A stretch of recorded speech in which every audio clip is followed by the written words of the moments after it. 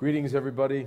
Welcome to our midweek Bible study. It's Pastor Stan here, and we want to welcome everybody that's joining with us on this live stream, particularly our POS family, our church family, and we trust that you're able to watch and join with us.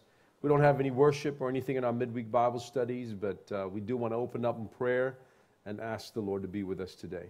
Let's pray. Heavenly Father, we thank you once again, Lord, for the goodness of God that you have poured out upon our lives. We thank you for this day that you've granted to us, Lord, and we are ever grateful for your mercy and loving kindness. And tonight we ask you, Lord, that you'd speak to us, Lord, as we open up our hearts, Lord, even though we're not, there's no worship, Lord God, as it were, in music, yet let your presence be in our midst. Let your anointing flow in this place wherever we are, in different locations, Lord God. Let us experience the touch of your Holy Spirit in our lives. So speak to us tonight, we pray. Bless us and continue to work through us and lead us as you anoint your servant, anoint your people. We give you glory and honor and praise, and we thank you in Jesus' name. Amen. Praise God. Well, it has been a wonderful week so far since Mother's Day. On Sunday, we had a wonderful time, and we've had a great engagement, and we trust you all had a great time with your families over that weekend. And so tonight, I know we had talked about, we'd advertised that we would be teaching on parenting with purpose. And this is a two-part lesson. And so next week, we're going to be doing the second part of this lesson along with Sister Robin. She's not here with me tonight, so I'm sorry to disappoint you. But she'll be joining with me next week for the second part of this lesson. And so it's a continuation of our series on Wednesday nights on relationship matters. And we, again, reiterate the importance of our relationships. And sometimes relationships don't necessarily by default become good or healthy. But sometimes when there's dysfunction, when there is a breakdown of relationships, that we need to work on things. And we need to be deliberate and intentional to improve our sense of who we are and how we relate to others, ourselves, with our friends, with our family, with our marriages, and of course with our children. And that's what I want to talk to you about tonight, about parenting on purpose, or parenting with purpose. If you have your Bibles with you, and I trust you do have your Bibles with you tonight, let's turn to Psalms 127 and verse number 4 to verse 5. Psalms 127, 4 to 5, and I'm reading from the New King James. It says, "Like arrows in the hand of a warrior, so are the children of one's youth. Happy is the man who has his quiver full of them. They shall not be ashamed, but shall speak with their enemies in the gate." Amen. I love this text in that it equates the children of parents, of a father, as arrows in the hand of a warrior. And in many ways, this is so true that wherever you point the arrow, that's where it's going to go. That's where you shoot. Wherever you point it, the direction that you aim it at, that's where it's going to end up. This is the main idea. This is the big idea that I want to share with you tonight, is the purpose of parenting, that there is a direction that, like an arrow, a bow and arrow, and a warrior shoots, that we send our children in the direction that we aim them towards. And this is very, very crucial. And I'm not purporting, of course, to be an expert on parenting. Like many of you parents, I've learned by trial and error. I've learned by reading, by discussing with my wife, just some of the principles about parenting. And tonight is going to be more based on principles, whereas next week we're going to look at a little bit more of the specifics and the practicals aspect of parenting. But it's important for us to understand what the Bible teaches about parenting and the principles of parenting. Of course, in the Gospels, Jesus doesn't really talk or teach about parenting, maybe because he wasn't a parent in his earthly nature. He didn't have any children. And so we don't see very much of what Jesus had talking about parenting or any of the sort. But we can deduct from Scripture, from the Old and New Testament, of certain principles that are key to raising godly children. There's a saying, it makes you humble to have been a kid, when everything was the kid's fault, and the parent at a time when everything is the parent's fault. That's kind of how I'm feeling like now. You know, I was raised in a generation where whenever we did something wrong or something went wrong, either in school or on the playground with other kids, with our relatives, that the kid, I was to blame. You know, I grew up in a generation where, you know, you come to hiding if you did something wrong. And, you know, I don't know if you saw the video on Mother's Day service. My mom was sharing about discipline and boundaries. And, you know, she's not a big lady. She's a little lady. But she had, you know, I grew up fearing my mother, you know, she was an expert with the shoes and with the clothes hanger wire, that she would smack us or reprimand us. And she was, you know, quite a lady growing up as a kid whenever she upset us in any way. Of course, she was a very loving mother, but I grew up in a generation where you hit your kids, you beat your kids. And we're living now in a generation where, you know, kids are, whenever they don't do well in school, the parents start marching back into the classroom with their children and start to blame the teacher. And it's everybody else's fault and never the kids. And so now it becomes the parents' fault when the kid does something wrong. But of course, it is important for us to understand that the parents play a huge role in how the children behave. Absolutely. And that's what we're going to be talking about in the next couple of weeks. It is so very, very important. Now, saying that, of course, you know, the Bible says to spare the rod and spoil the child. And you know, I just want to sort of clarify that it's not actually against New South Wales law to smack your children. You can smack your kids according to the law in New South Wales, but there are limitations. There are conditions. You can't hit them on the head or the neck, and you cannot spank your kids in a way that it would be tantamount to abuse, where there is bruising, where there is any kind of wounds that are inflicted in a hard way. And I also believe that spanking or smacking is only for a certain period of time in the child's life. That when a child grows older, you can't, when they get past toddlerhood, and I believe that spanking really is for the toddlerhood age range, between 12 to 5 years old. And then beyond that, kids become smarter. They become more immune to the pain, as it were. And because when they're at toddler age, you can't really, they don't really understand when you're trying to teach them something about what they shouldn't do. They don't understand why they shouldn't do it. And so when you try to explain to them when they do something wrong, they won't understand it. But the only thing that they can understand is the sensation of pain. But not, again, let me just qualify that, not to the extent where it's abusive, not to the extent where it's really harmful physiologically to the child, but for the child to simply understand that what they just did was wrong. And so when you get to an older age, when they hit early adolescent period, adolescence, you can't do that anymore. They get too big and they can fight back, and they don't fear the pain any longer. And that's where you have to use reasoning and consequences, of course. But you still can instill discipline from a position of authority as a parent. All right, so New South Wales law doesn't forbid you to smack, but there's very, very strict conditions. Okay, and again, I would condemn anybody any parent that would bash their kids in any way. Sometimes I've seen parents hitting their kids on the head, which is, again, against the law. You would not be able to defend that. And I think not just that it's illegal, but it's also destructive to a child's sense of self-esteem. You know, and also it's recommended that you don't smack them with your hands, but you use some kind of object. You know, traditionally in the wooden spoon, and when you threaten with a wooden spoon, it kind of separates between you and the punishment, that you're trying to show the child that the punishment that's due because of their action, not because of you personally. And so all of those things we're going to discuss over the next couple of weeks.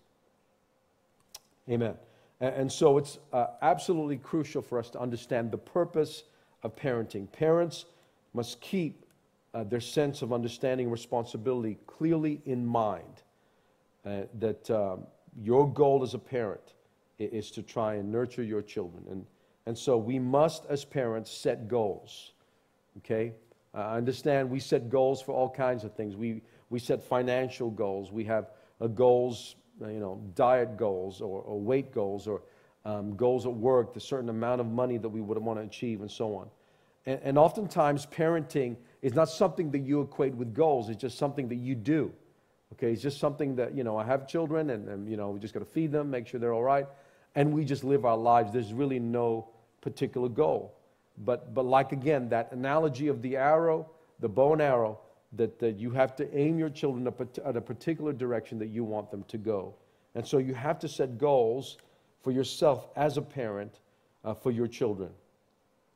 Whether you like it or not, if you have children, you must recognize that you are responsible. Okay, so that's the first thing I want you to understand, is that we are responsible for our children and to raise them properly. Parenting is very important. And if we have children, a successful parent is something we desperately want to be. Okay, it is the most important thing when you have children that you can have in your life. And it is more important than your career. Parenting is more important than all the things that makes up our lives at times, even all of the extracurricular activities that we have. Parenting trumps in the level of importance over any of those things. And the stronger our desire, the greater may be at times our confusion, because we have this desire to succeed and we're not entirely sure. We're fitting the children into our lives, and then we are conflicted with thoughts. Should we be strict or should we be lenient, demanding or accepting? We hear so many different gurus about parenting, and we're not entirely sure. Should we try harder or not so hard? Should we punish or should we just talk? Should we restrict or should we liberate our children? Should we listen to the experts or just do what comes naturally, or do what we were raised to do, and perhaps it wasn't always the best necessarily? So parents tend to quake and vacillate between these the conflicting ideas. As one mother said recently, she said, "I'm strict until I can't stand myself, and then I'm lenient until I can't stand my kids." I think that's something that we could all relate to as parents. Parenting, as somebody said, I love this analogy, is like flying a kite. When you fly a kite, you hold it by the string, and there's that tension with the string, and the kite is flying by the wind. And if as you're holding that, if you pull down on the kite too strongly or too hard, it could lose that sense of flight, and it will crash down to the earth. But if you just let the kite go, then you'll lose it, and it will just drift away, and you won't have it any longer. And I think parenting is a bit like that kind of tension. It's a little bit like that kind of balance that you have to hold them in tension. You have to provide certain structures, teach them boundaries, train them. But at the same time, you can't be a tyrant over your children. You obviously cannot be abusive towards children. And you can't extinguish that sense of autonomy that will begin to increase as they grow older and older. And of course, the way that you fly the kite will begin to change. The amount of tension will begin to change because the wind will get stronger. They'll want to fly off more, and then you'll have to hold it a little stronger, but yet again, not too hard, otherwise it will fall flat. And it's the same with the different stages of life that children go through. There are different approaches. You can't treat your adolescent like you used to treat them when they were just a toddler, when they were in their terrible twos or terrorizing threes, some parents would call it. But you have to approach it in with different levels of tension and different structures. And so it's a balancing act in many ways. It's to hold in tension, but not too harsh. In 1975, the famous Dr. Spock blamed child psychiatrists and psychologists and teachers, social workers and pediatricians for persuading parents that the experts know best, with the result that many parents now regard themselves as ignorant and incompetent. And I think that is true. And I want to commend many parents, particularly in the Pentecostals of Sydney. Many of them are excellent parents, are great parents. You know, people have different styles of parenting, depending on your culture, depending on your upbringing, and there's different ways and you view things very differently in different family settings. And so we have a lot of parents who've done very, very well. But, you know, and I think there is within us, innately, there's a sense of that we can know how to raise our children. And for the most part, I think, you know, we can get a sense of whether our children are doing good or not, whether we are doing good. But again, as I said, we learn by trial and error, oftentimes. And again, I don't want you to beat yourself up if you know, perhaps your children have strayed and we've done the best that we can. You know, that's the best that we can do at that time. And we know better. And we grow and we learn. And I want to encourage you today that you don't never ever stop learning how to become better at things, including parenting. And so we can learn from the experts, but don't think that you are void of any kind of wisdom. You have wisdom as a parent. If you love your children, that love will help you to grow in your understanding. But we can also learn from others.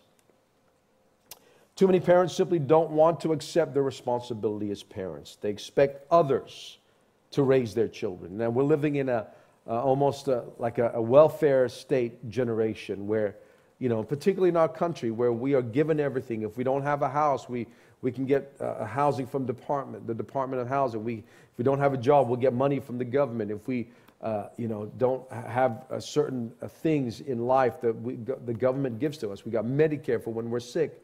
And so we can often take that mentality that somebody else is going to do it. You know, I'll just make sure they get to youth every Friday, and then the young people, the youth department can you know, make my children more spiritual, or we you know, expect them when they're in school every day, so the school has to look after them.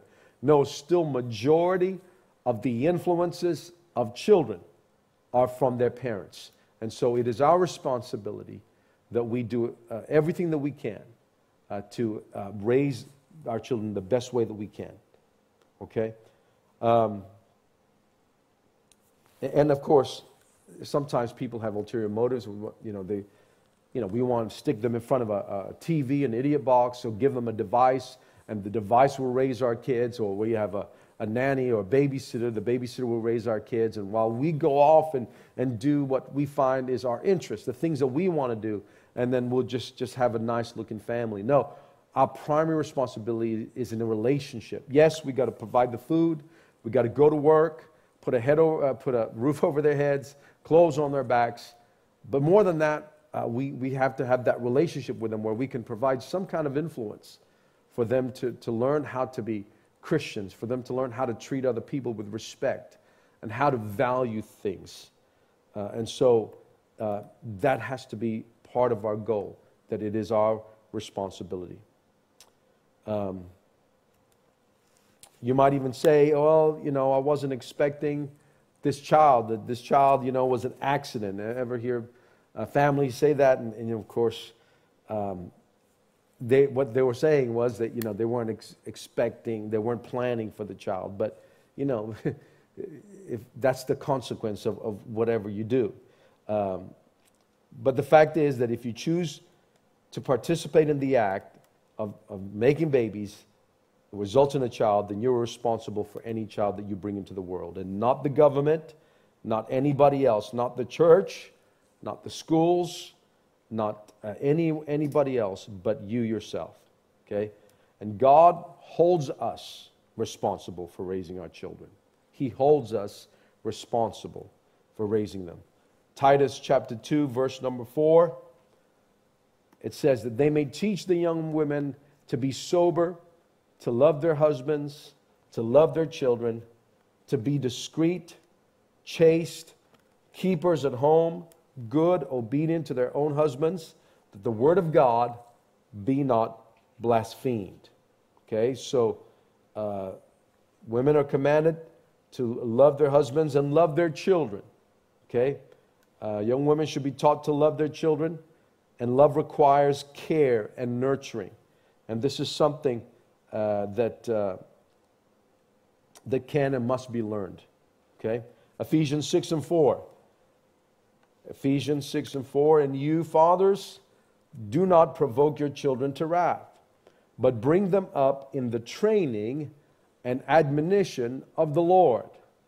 Okay, so again, I've heard, and perhaps I've thought this myself, that, fathers will leave the raising of the children to the mom. You look after them, I got to go to work. Well, here the scriptures clearly teach us that the fathers are commanded to not provoke the children, of course. I think there's a innate quality within dads that we tend to tease and play with our kids, and sometimes to the extent of provoking them to anger.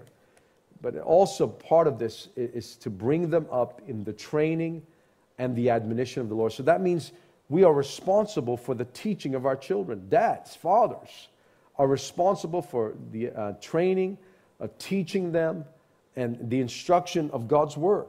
Okay? This is a commandment.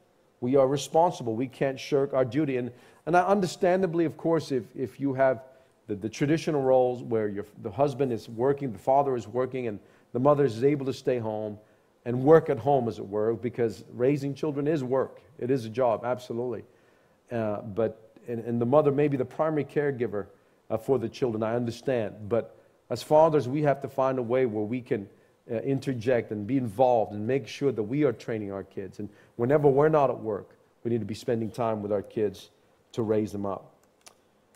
Genesis 18 and 19. For I know him that he will command his children and his household after him, and they shall keep the way of the Lord to do justice and judgment, that the Lord may bring upon Abraham that which he has spoken of him. So here we see that God approved of Abraham because he commanded his children and his household to keep the way of the Lord. He didn't leave this duty. He didn't pass the buck of this responsibility. But he himself, Abraham himself, was responsible for teaching God's commandment to his own household, his children. Amen. As opposed to, say, somebody like the priest, high priest Eli in 1 Samuel chapter 3, verse 12 to 14. It teaches us, shows us that Eli's sons became corrupt, and God held Eli accountable for that. Eli just allowed them to do whatever they wanted to do, to go out and sin and to indulge in all kinds of evil, as they were priests themselves.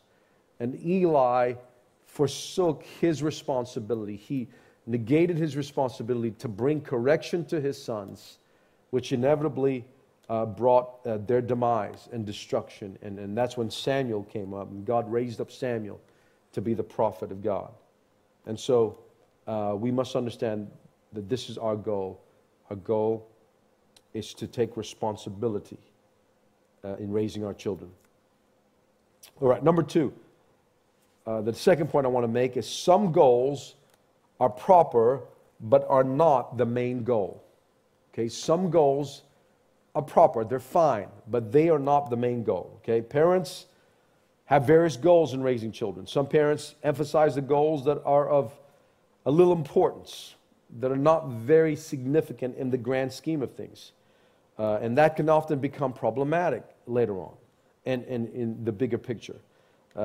Some parents may emphasize the importance of pursuit of wealth or physical beauty, athletic achievement, popularity. There are other goals that the parents pursue for their children. And we should, of course, meet the physical needs of our children. We should do our very best to give them a good education.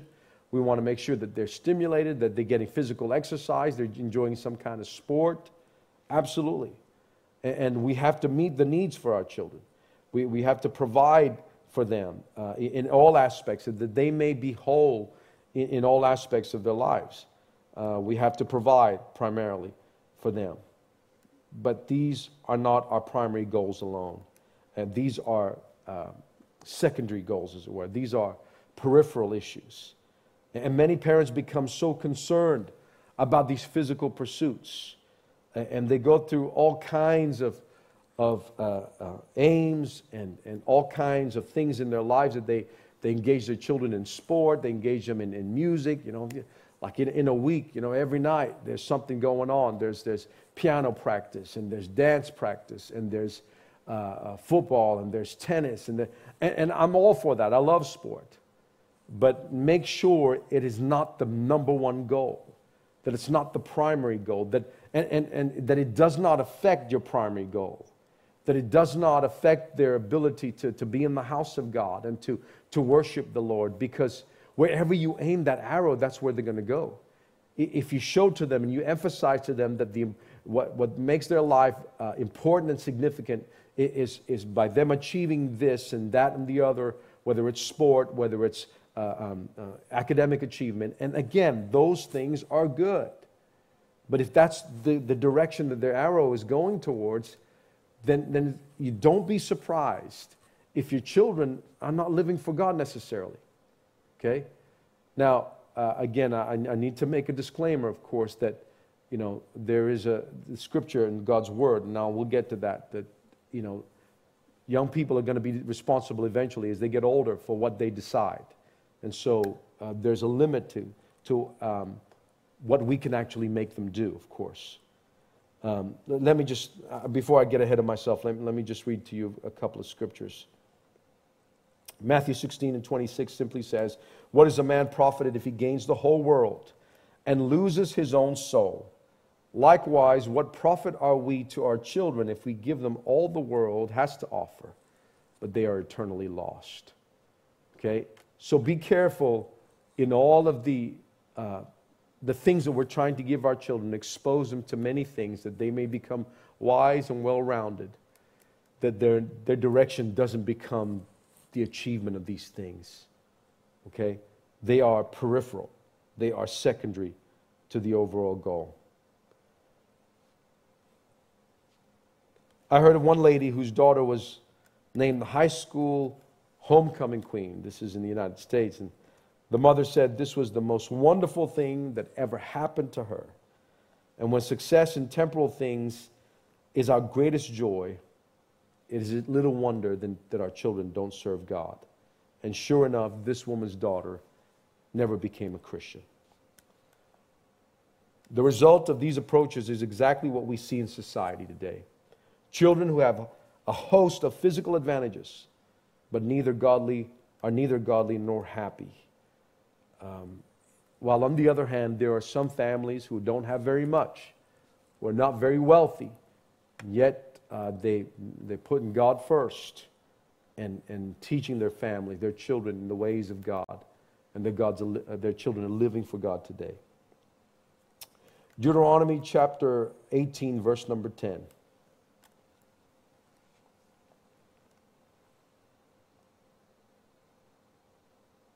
Deuteronomy 18:10, it says, "There shall not be found among you anyone who makes his son or his daughter pass through the fire."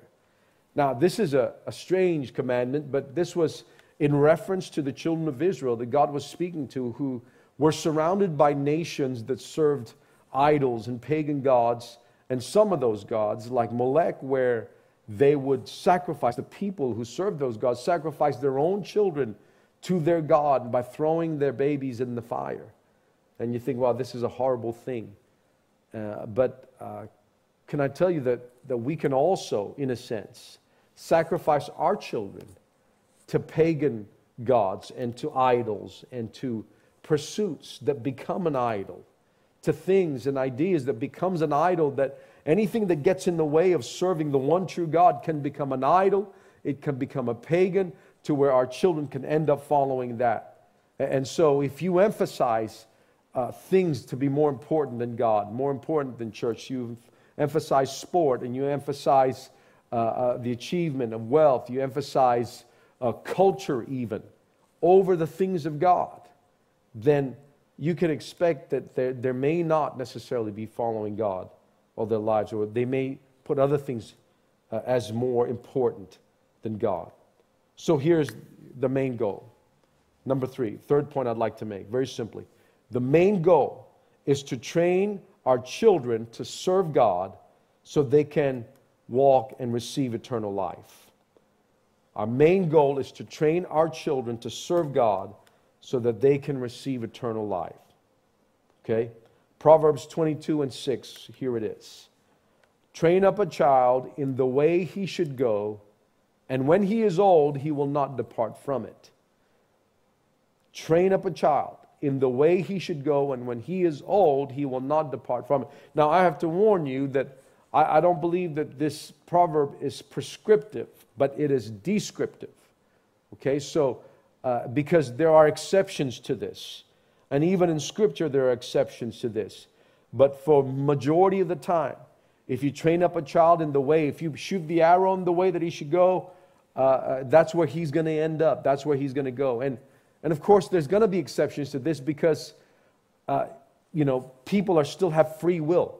Okay, when the child grows up into adulthood and he assumes autonomy for his life, a sense of independence, then he still has a free will to choose God or not. And I've seen, and I can testify and seen of families in the kingdom of God, in the church, who live godly, who raise up their children the best way that they can in the Word of God, who prioritize church, who prioritize prayer, and yet their children still walk away from God. And so I want to I want to show you that tension, that yes, this is descriptive, not prescriptive, that we train up a child in the way they should go, and for most of the time he will not depart from it because he still has free will. It's not a forced thing. It's not like a program that this has to happen. But for majority of the time, I believe that it will happen as we train up the child in the way that he should go, or he and she should go. They will not depart from it even when they're old. I think it was the psychologist Erickson who came up with a theory of nature versus nurture. He's saying that the children grow up to be adults, and who they are as adults is a result of, he asked the question, is it a result of either the nurturing or the nature of the person?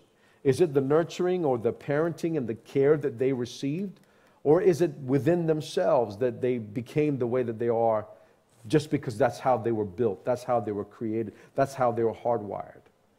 Well, the answer to a lot of these issues, of course, is often, it's found usually in the middle. It's both their nature, that they will be a certain way, and it's also part of the nurturing that they received. I've seen where young people who have grown up in difficult situations, whose parents didn't live for God, and yet somehow as they grew, they came to live for God, and they came to found God, and they made that change despite of the difficult environment.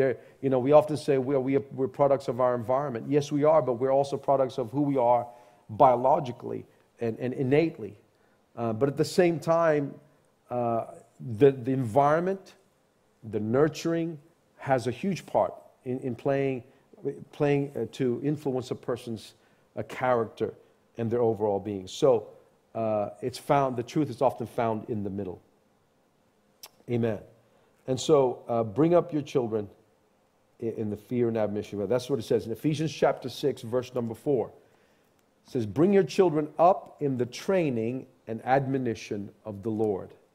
There's the simple commandment. We are to bring up our children in the fear and admonition of the Lord. I read a different version earlier. Genesis 18 and 19, Abraham commanded, Genesis 18 and 19, Abraham commanded his children to keep the way of the Lord, to do righteousness and justice. This should be the goal for all fathers who are truly faithful to God. Okay? Again, repeating that text. Deuteronomy chapter 6, verse 4 to 9, and this is one of our favorite scriptures, and of course within our movement this is our favorite scriptures. This is what is known as the Shema in the Hebrew. This is what Hebrew children are taught to memorize. This is the first prayer that they are taught to pray, and it simply says, "Hear, O Israel, the Lord our God, the Lord is one. You shall love the Lord your God with all your heart, with all your soul, and with all your strength. And these words which I command you today shall be in your heart." There it is. "And you shall teach them diligently to your children." There it is. Teach them diligently to your children, and shall talk of them when you sit in your house, when you walk by the way, when you lie down, and when you rise up. Okay, and some would argue, well, that was during the days before we had organized school. Yes, by all means, of course. And we're thankful for schools. But it's saying, it's teaching that when you're walking in the way, you should talk with them. When you sit in your house, when you're walking your way, when you lie down, when you rise up. What the commandment is in the daily routine, in the regular process of life, of daily life, we are to engage our children in teaching them diligently. You got to work hard at it. It requires hard work. It requires some diligence and some effort, a bit of elbow grease, and try to get this happening. And so when we do that, it says, and it continues on in verse 8, you shall bind them as a sign on your hand, and they shall be as frontlets between your eyes. You shall write them on the doorposts of your house and on your gates. Okay, so sometimes you see this. I remember going to, we had a Connect group one time many years ago with Sister Emma Oberhaus's boss's house in Bellevue Hill. A beautiful home, very expensive home, and it was owned by her employers who were Jews. And on their doorpost, by the door, there's a little metal box. And she would tell us that the kids of the household, whenever they would leave the house, they would touch it and kiss it. And, and it was just something that they had been accustomed to doing, because it was to remind them of this commandment. To hear, O Israel, the Lord our God is one Lord, and you are to love him with all your heart, soul, mind, and strength. And this responsibility, again, it falls on the parents to teach our children to love God with all of our heart, soul, mind, and strength. You shall write them on the doorposts of your house and on your gates. And you should buy, that's why they have, I don't know if you've ever seen Hasidic Jews who have these black tape that they put around their arms, and they have this box on their forehead that they would tie. And within that box and on those strips of tape or a ribbon were scriptures that they would remember, that they would memorize. And it was something that God wanted them to understand. And that's what we've got to do, folks, is we've got to teach our children God's word. We've got to show them and encourage them that regardless of whatever pursuits that they follow in life, there is number one goal that they need to have, that at the end of all this, that they must be saved. Because even if they become doctors and lawyers and have more degrees than a thermometer, and thank God for education and for smart kids, thank God for their achievements, but all of that would be wasted. All of that would be nothing. In fact, all of that could even be a detriment if we elevate that above the number one goal, and that is for them to know God, to love God with all their heart, soul, mind, and strength, and to be saved. And when their life on earth is through, that they will be in eternity with Jesus. Because I don't think there's anything more heartbreaking. And I empathize with any parent whose children are not living for God and who could be in jeopardy of that. And I want to encourage you again that your prayers are very powerful. Though when you've done everything that you can do, that we can pray and ask God to intervene. And I believe He will. But again, somehow our love for them, reaching out to them, will hopefully be able to reach them.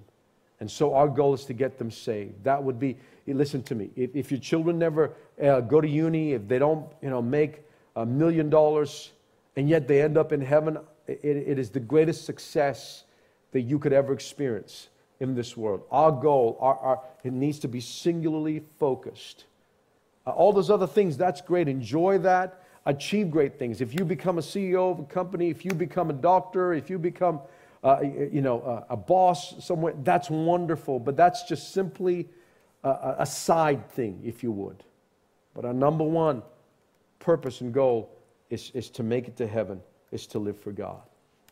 And that's why we have to be very singularly focused and be focused on this purpose of getting our children saved, getting them to heaven, no matter what.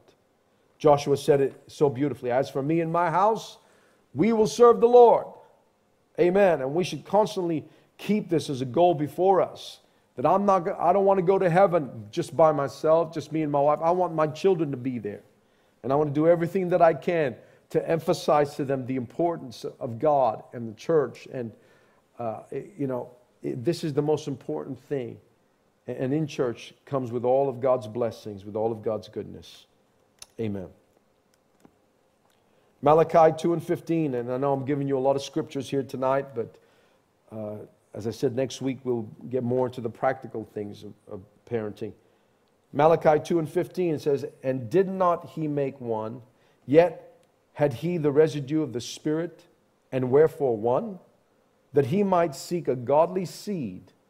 Therefore take heed to your spirit, and let none deal treacherously against the wife of his youth." What's God after? What's he seeking? When he puts a man and woman together in marriage, that they would have a godly offspring. Our children, listen to me, they're not given to us as our property. They're not to be our slaves, but they are given to us. It's God's children, it's God's babies. They're given to us to look after them. And you ought to change everything that you need to change in your life to ensure that you provide a nurturing environment, one where your children can see God. And I think that's the first understanding of raising our children to be godly, is that we have to be godly. Is that it begins with us, because they may see us come to church on a Sunday, and yet the rest of the week we're living like we're not a Christian. And that's where we can't expect our children to do otherwise. We have to walk in godliness, in holiness, and in righteousness.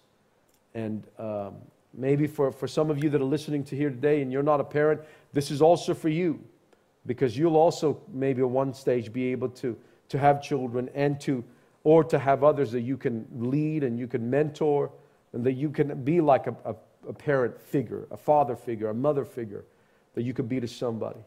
Is that your example is the most important thing. It speaks louder, as they said, actions speak louder than words. And so we have to be very, very mindful of our example in leading children to God. We say, well, I want you to be saved, but just don't do what I do. Okay, I want you to go to heaven, but I'm just living my own life.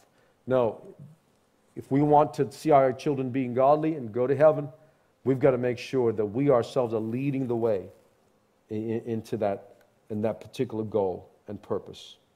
Amen. It is of the most serious of all responsibilities.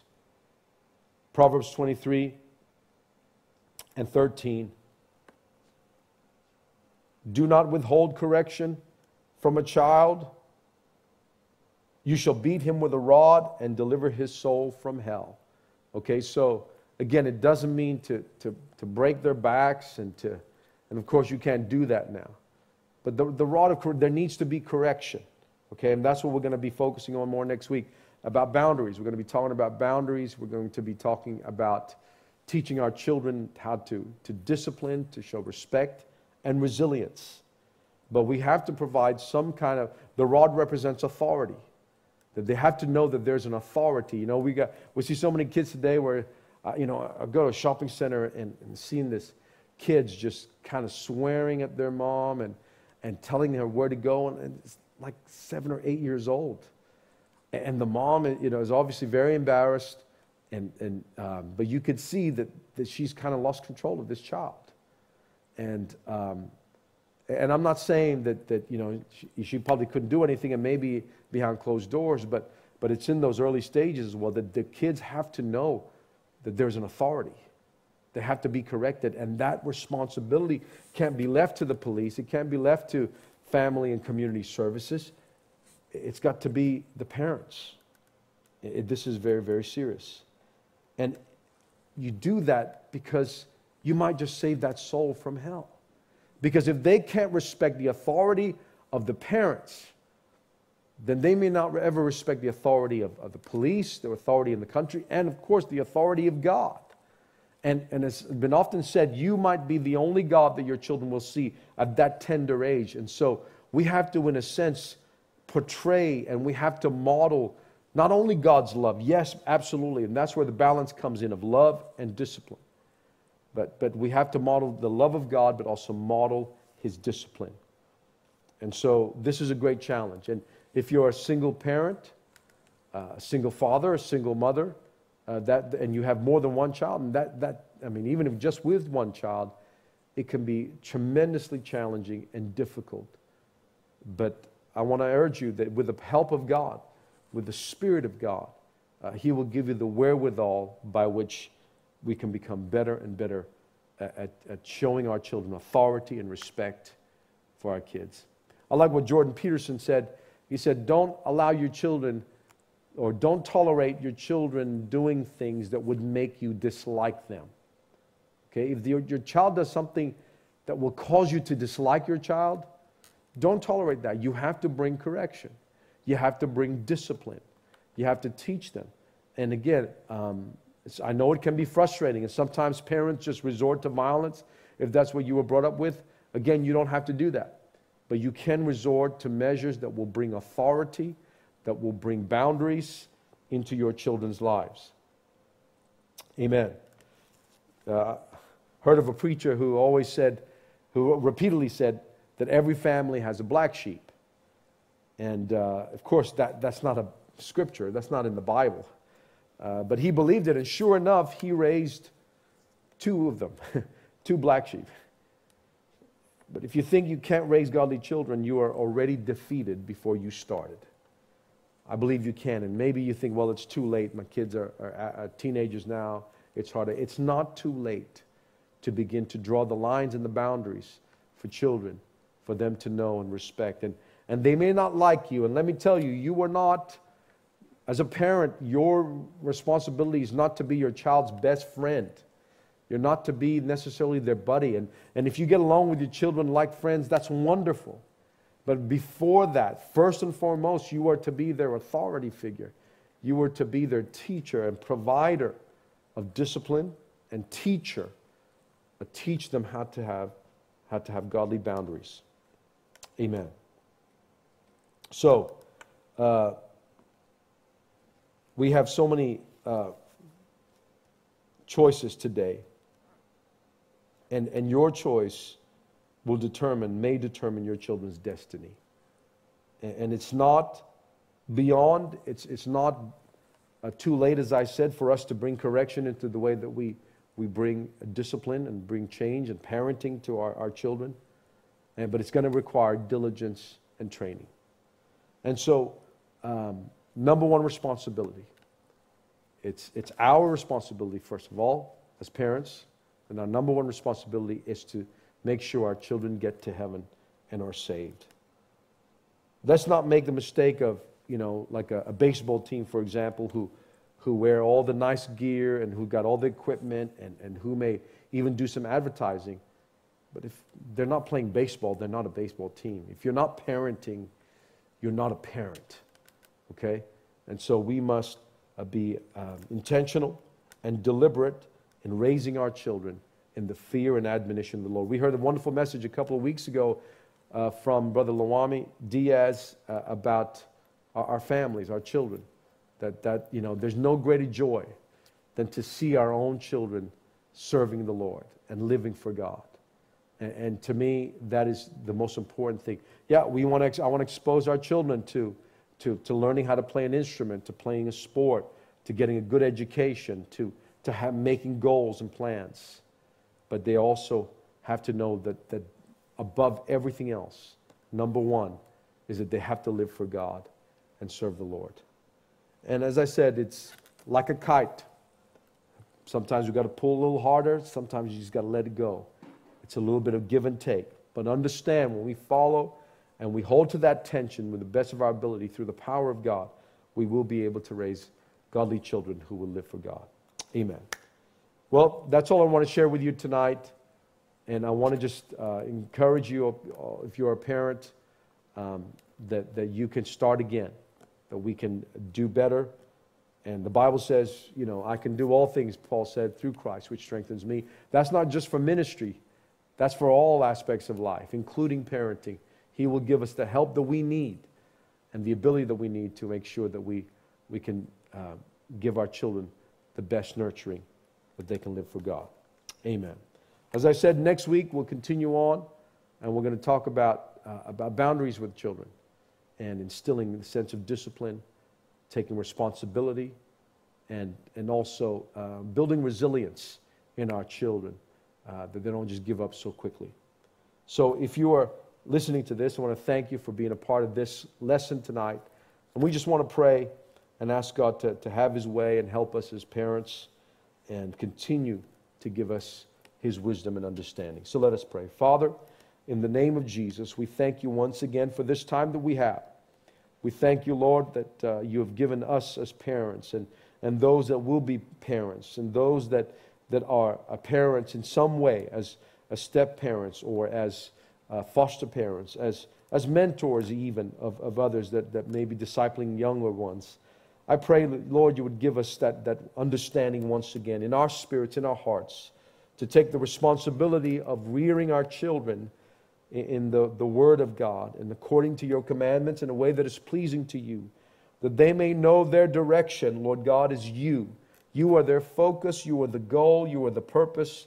And while they fulfill all of the other responsibilities required of them as they grow older and as that increases, as their age increases. But Lord God, let them never lose sight of the call and the purpose to serve you, to love you, and to be with you forevermore. So bless us, Lord, even as parents who've made mistakes time and again. Perhaps we have parents who feel like they're a failure, Lord God, who may feel condemned, Lord God, because perhaps their own older children are not living for God. I pray that you would take away every condemnation, Lord God, that we would not feel, Lord God, that it's all on us. But Lord Jesus, help us from this day forward to continue to improve, even with our adult children, with the children that have grown and have started families of their own. I pray as parents that we would learn to Lord, once again reconnect and to model, no longer having authority, as it were, but to model love and care and unconditional shepherding and love. So bless us now, we pray. Thank you for all that you've done. Bless all of our families. We think of all of the families that are part of this church. Continue to lead and guide and direct us. And Lord, free us from this virus. Lord God, let the restrictions continue to be removed. And Lord God, let us be brought back again into the house of God where we can worship you freely. We give you thanks and praise. In Jesus' name, amen. Praise the Lord. Well, as I said, thank you once again for joining with us tonight. And we are, by Friday, we're allowed to have 10 more people that can come to church, and there will be some more, and hopefully in the coming weeks that will increase. So we will be having a few more people in church, but again, that's limited to what we're allowed. So we look forward to being with all of you. Please follow our daily devotions every morning from our different ones that are sharing. Also Friday night, the National Youth Ministries, Brother Jonathan Downs will be ministering for all of our youth, our young people at 7:30, 7:45. Please join us for that. And of course, our Sunday services will be starting a new series this coming Sunday. We're very excited about it. So God bless you and see you again soon. Thank you.